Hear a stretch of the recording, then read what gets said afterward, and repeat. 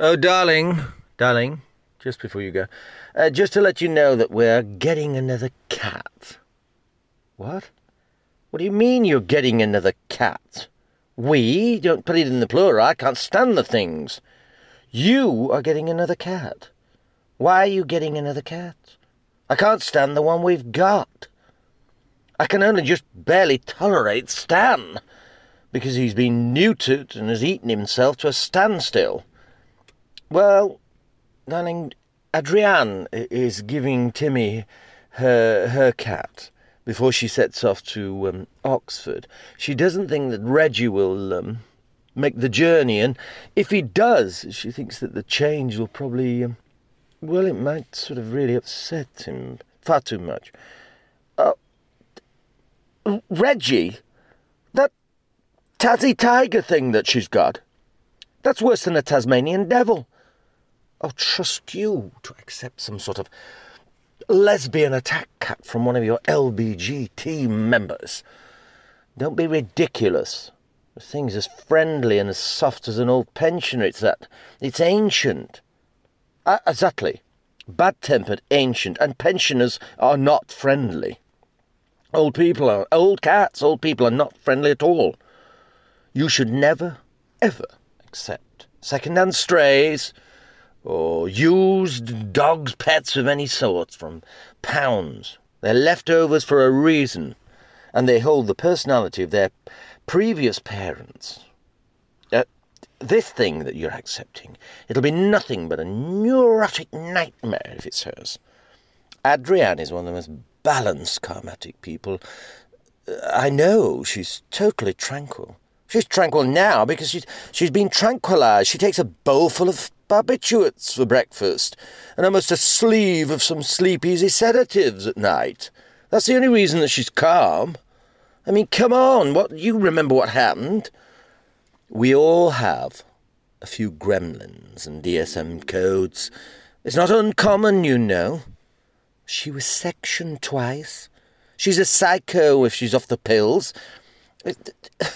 Just because she's one of your semi-lesbian lunatics doesn't mean she tried to kill her partner with some egg whisk or something. Remember? She was detained, just into the custody suite, given a talking to, a statement. There's no charges. It's just a normal thing that happens between two people, when they're in a relationship. What are you talking about? Look downstairs at the one that Lindsay's got, lesbian Lindsay downstairs. Frida, Frida Kahlos? That's another thing that tries to tear my testicles off every time I come in from the boozer. It's not the cats that's the problem, darling. It's you. You're giving off some strange pheromone or something. It's not pheromones, my love. It's fear. It's because I'm terrified. I'm frightened of them. I always have been. I've told you that. Anything with razor-sharp claws on the corner and fangs at the front, which has a tendency to tear apart little fluffy things, similar to myself, I'm scared of.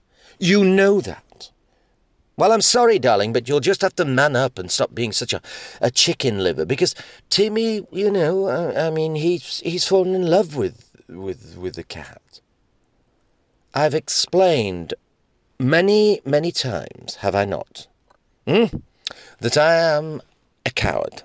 I come from a long line of cowards. I wouldn't be surprised if we aren't amongst the nobility of cowards. We'll probably have emblems and garters in yellow. Don't be foolish. It's because you've been chemically castrated with booze. If you stop drinking so much, probably your testosterone would return, and you'd not be scared of the wind or the rain. Oh, God. I am a coward. I have yellow running down the full length of my spine. Oh, be quiet. Anyway, the cat's got to stay. It's too old to make the journey. You'll have to just get used to it and get some testosterone back so that the thing runs from you. Listen, my darling. That is what it's trying to tear off.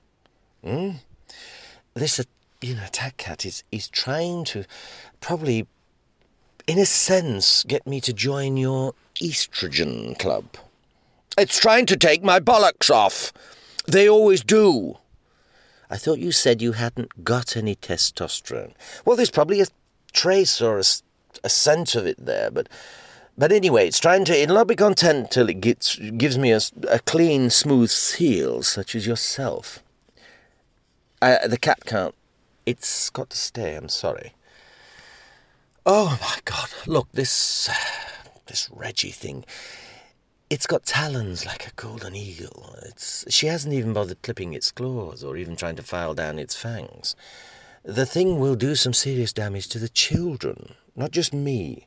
You are a coward. You're paranoid. It's probably because you've got some trauma trigger from your past. That's right. Of course I have. I have mentioned this to you. I have been worried by these feline, ferocious freaks. My mother, who, as you know, was a bisexual bulimic catastrophe, once tried to introduce some old Siamese thing to my pedigree boxer dog. It almost blinded the dog and me. It raked its way all up me until I was in blooded ribbons.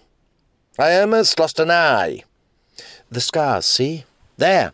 That is not a hair lip. That is where it split my lip in two. Yes? Oh, darling, you're over-egging things again. Look, I used to come home to find this thing running around the walls. It sounded like some sort of wall of death motorcycle, screaming. It's no joke. Is this the joke about where it runs out of petrol, darling? Darling, I'm being serious. They are terrifically vicious things. Oh, man up. Come on. And remember, do you remember the crazy art student that I once told you about? Olga? And her cat? That big, fluffy white thing that she used to call Sugar Babe?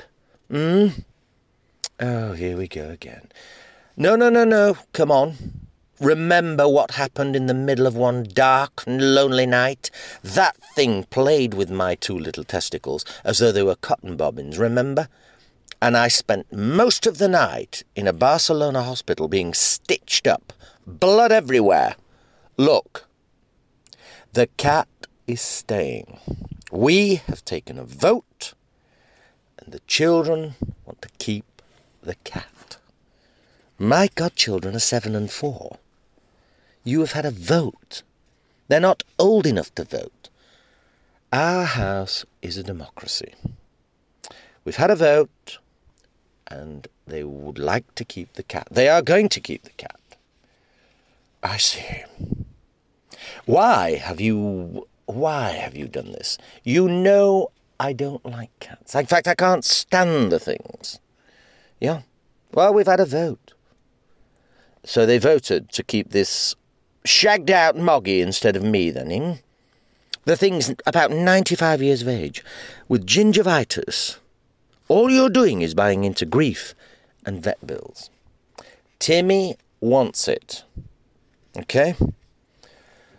Lily's got hers, Stan, and Timmy wants one for, to sleep with. You're actually going to put this strange, ferocious thing into Timmy's bed. Oh, where are the Judas little shits? No, don't be like that. It's amazing, isn't it? They've managed to snatch their Christmas money, and one of them, I can see why now, has contracted me into giving him an advance on his birthday money. Typical.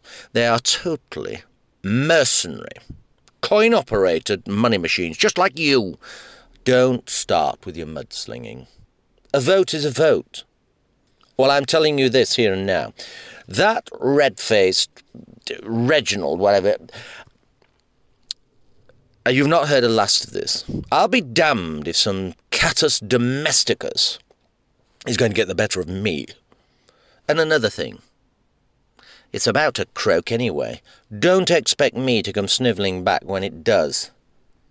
Oh, you need to man up. Stop acting so silly. You see that, I'll tell you what I'll see. You will see that thing will do some damage to somebody.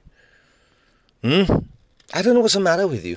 You're not scared of Stan's, and he's a lot bigger than this, than Reginald. And that's another thing. When you got Stan, you said that it was a miniature cat. Look at the size of the fat thing. It's as big as a bag of coal. It can't even get through its own cat flap. Well, it's never out of the bins. But you said it was a miniature. Anyway, where's Judas and Jezebel? I suppose they don't want to see John the Baptist before he gets his bloody head cut off. They're playing with their new cat. Don't disturb them, darling. Don't disturb them. Well, of course not, darling. Oh, no, I'll leave via the tradesman's entrance in my stocking feet. Heaven forbid! If anyone should feel a guilty pang at my exit. Nay, exile!